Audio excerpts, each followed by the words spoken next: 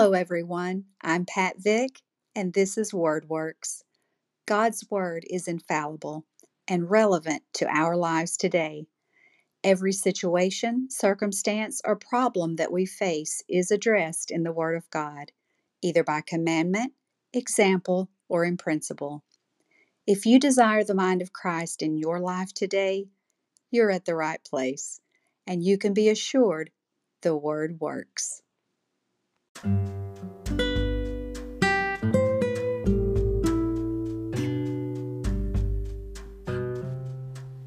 Hello, everyone. I'm Pat Vick, and this is WordWorks. Today, I want to talk with you for a few minutes about the Bible. No surprise there. Not specifically, though, a Bible story or a specific lesson. I want to talk with you about actually what the Bible is, because so many people think of it as just an old, outdated book, and so many people struggle to read, comprehend, understand, or apply the Bible to their lives. And that stresses me so bad, that grieves my spirit, because the Bible is God's Word and it is alive. You could read the Bible every day for the rest of your life and never glean everything out of it. It is ever revealing. I'm a firm believer, and I know this may sound far-fetched, but I believe that you could take one scripture, just one, and you could read that one scripture every day for the rest of your life. And if you did that in prayer, asking the Lord to reveal to you more about His Word, there would be something new every single time that you read that scripture.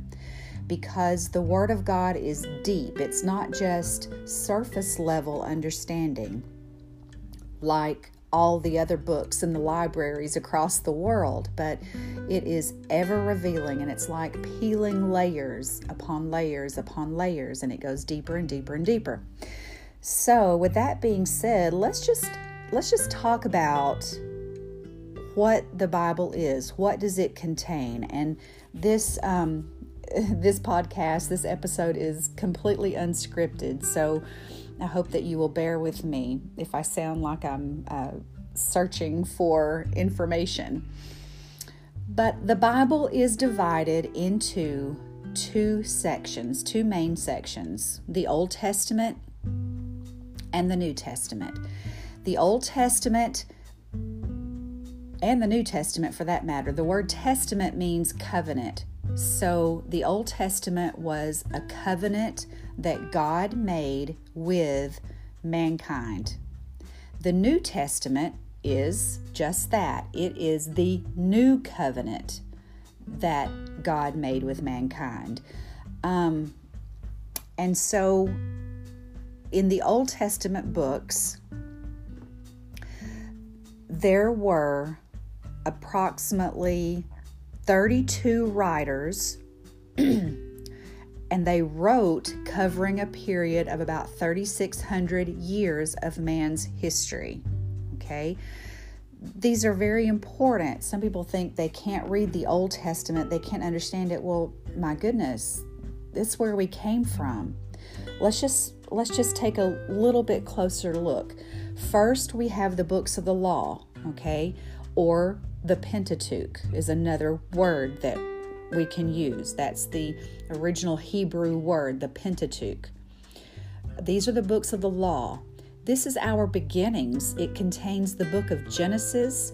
Genesis contains the creation of everything, the very beginning of human existence and everything that God created. Exodus has the story of the children of Israel being in Egyptian captivity for 400 years and how the Lord sent a deliverer, Moses, to deliver them out of Egyptian bondage. and how he took them. They wandered in the wilderness for 40 years and he kept them safe. And he gave Moses the plans for the tabernacle, which was the traveling church. Then there's the book of Leviticus. Leviticus is a book of ceremonial laws that God gave through Moses to the children of Israel. There's the book of Numbers and Deuteronomy. These 5 books are the books of the law, or the Pentateuch. Next, we have the books of history. That's exactly what they are. They are books that tell us the history of the nation of Israel. Why is that important? Because the nation of Israel is God's chosen holy people. Jesus himself was a Jewish person. We, the Christians, are spiritual Jews. We need to know our history. So these 12 books are Joshua, Judges, Ruth, 1st and 2nd Samuel, 1st and 2nd Kings, 1st and 2nd Chronicles, Ezra, Nehemiah, and Esther. These books contain beautiful, beautiful stories and powerful stories, and they contain stories of all of the kings of Israel. And some of them were very good kings and some of them were very bad kings. They contain the stories of a lot of some prophets like Samuel. Samuel was a beloved prophet. Before the prophets, there were judges. So these books talk about the time period of the judges. There were 5 books of poetry: Job, Psalms, Proverbs, Ecclesiastes, and Song of Solomon. These books are beautiful and powerful, and they give us wisdom. Job, the book of Job, which has the story of this man who suffered loss like no other man in history, but he held his integrity and worshiped God. The book of Psalms, that was mainly written by David, many of them when he was just a boy keeping his father's sheep and playing the harp and out on the hills of Israel. And the book of Proverbs and Ecclesiastes and Song of Solomon. Solomon, the wisest man that ever lived. Just reading the book of Proverbs teaches us so many and gives us so many nuggets of wisdom. We have the 5 books of the major prophets: Isaiah, Jeremiah, Lamentations, Ezekiel, and Daniel. These prophets, and then also 12 books of minor prophets, and Hosea, Joel, Amos, Obadiah, Jonah, Micah, Nahum, Habakkuk, Zephaniah, Haggai, Zechariah, and Malachi. These major and minor prophets, it doesn't mean that major ones are more important. It just means that they wrote larger books. God sent prophets all through history to tell his chosen people, you better straighten up, you need to repent, you need to turn back to me, or judgment is coming. And in the time period that we're living in, we don't like to think about judgment, the judgment of God. All we want to talk about is the love and the mercy of God. And he is that, of course, but he is also a just God, and he demands justice.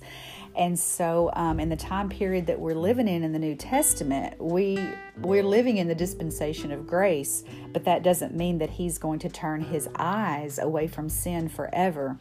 So all of the books of the Bible were written by many writers, but they only had one actual author. The scripture says that holy men of God were they wrote as they were moved on by the Holy Ghost. So the books of the Bible are anointed. They're not like any other book.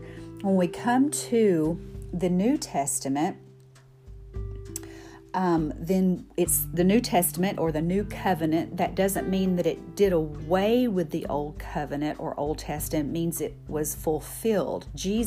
When Jesus came, he fulfilled the Old Testament or the Old Covenant. Now there's a new covenant, a New Testament, and in Jesus Christ. So the first 4 books of the New Testament are Matthew, Mark, Luke, and John. This is the same story from 4 different perspectives, 4 different vantage points, and they don't contradict one another. Of Jesus's birth, his life, his death, his resurrection, and like I said, they don't contradict one another. You have to have all 4 of them to get all the details that God wants us to have of Jesus's life. Then we have the one book of history, which is the Acts of the Apostles. And this is a powerful book. It's exactly what it says. It is the history of the acts of Jesus' apostles after he ascended up into heaven. And it is the birth of the church in Acts chapter 2. And I have heard it said, and I personally believe that we are still living the book of Acts today. So if you want to know what the church is supposed to look like and act like, then you need to go to the book of Acts, right? Because that is our pattern for the New Testament church. We have 14 epistles of the Apostle Paul, and the epistles are letters. That's what they are. They are letters written to different churches in the New Testament, encouraging them, giving them instructions, and even chastising them sometimes, because as the church, we're expected to live and act a certain way. So the 14 epistles of Paul are Romans, 1st and 2nd Corinthians, Galatians, Ephesians, Philippians, Colossians, 1st and 2nd Thessalonians, 1st and 2nd Timothy, Titus, Philemon, and Hebrews. We also have the 7 general epistles. These were written by the men whose names the books carry. For instance, the book of James was written by James, the brother of Jesus, which I just find that so intriguing that Jesus's actual biological brother, of course, through Mary, his half-brother, I would say, because the Spirit of God was his father. But the book of James was written by Jesus's brother. How awesome is that? Also, 1st and 2nd Peter, 1st, 2nd, 3rd John, and Jude. Then the last book of the Bible is the book of Revelation. This book is a book of prophecy, and I hope to do, I'm sure I'll do multiple lessons on the book of Revelation, but this revelation was given to the Apostle John, who also wrote 1st, 2nd, 3rd John. But he was put in a prison colony on the Isle of Patmos for preaching the Word of God. And it was there when he was imprisoned on the island of Patmos that the Spirit of the Lord came to him and showed him this revelation of the unveiling of Jesus Christ and his presentation to the world. So when you read the book of Revelation, the one thing that you need to remember is that 2 things. It's all about the unveiling, the revealing of Jesus Christ to the world, and it is written in imagery. Okay, so don't be afraid to read the book of Revelation because of all those scary beasts. It is written in the language of imagery. So that's it. You have got to read this book. If you are not a reader of the Bible, oh my goodness, you are missing out. You're missing out on so much. It is God's word to his people. No matter how you do it, whether you read a chapter a day, there's a thing through the United Pentecostal Church who my husband has ordination license with, that is called the bread chart. Bread, Bible reading enriches any day. And what it is, every year they put out a new one so that it gives you a chart to go through the Bible. Sometimes it's from Genesis to Revelation, sometimes it's broken up in different ways. But however you read the Bible, you need to do it every day and do it in prayer, asking the Lord 2, open up your heart and mind to receive His Word and be able to understand it. In Jesus' name. Hey, thanks for being with me today, and God bless you as you study God's Word.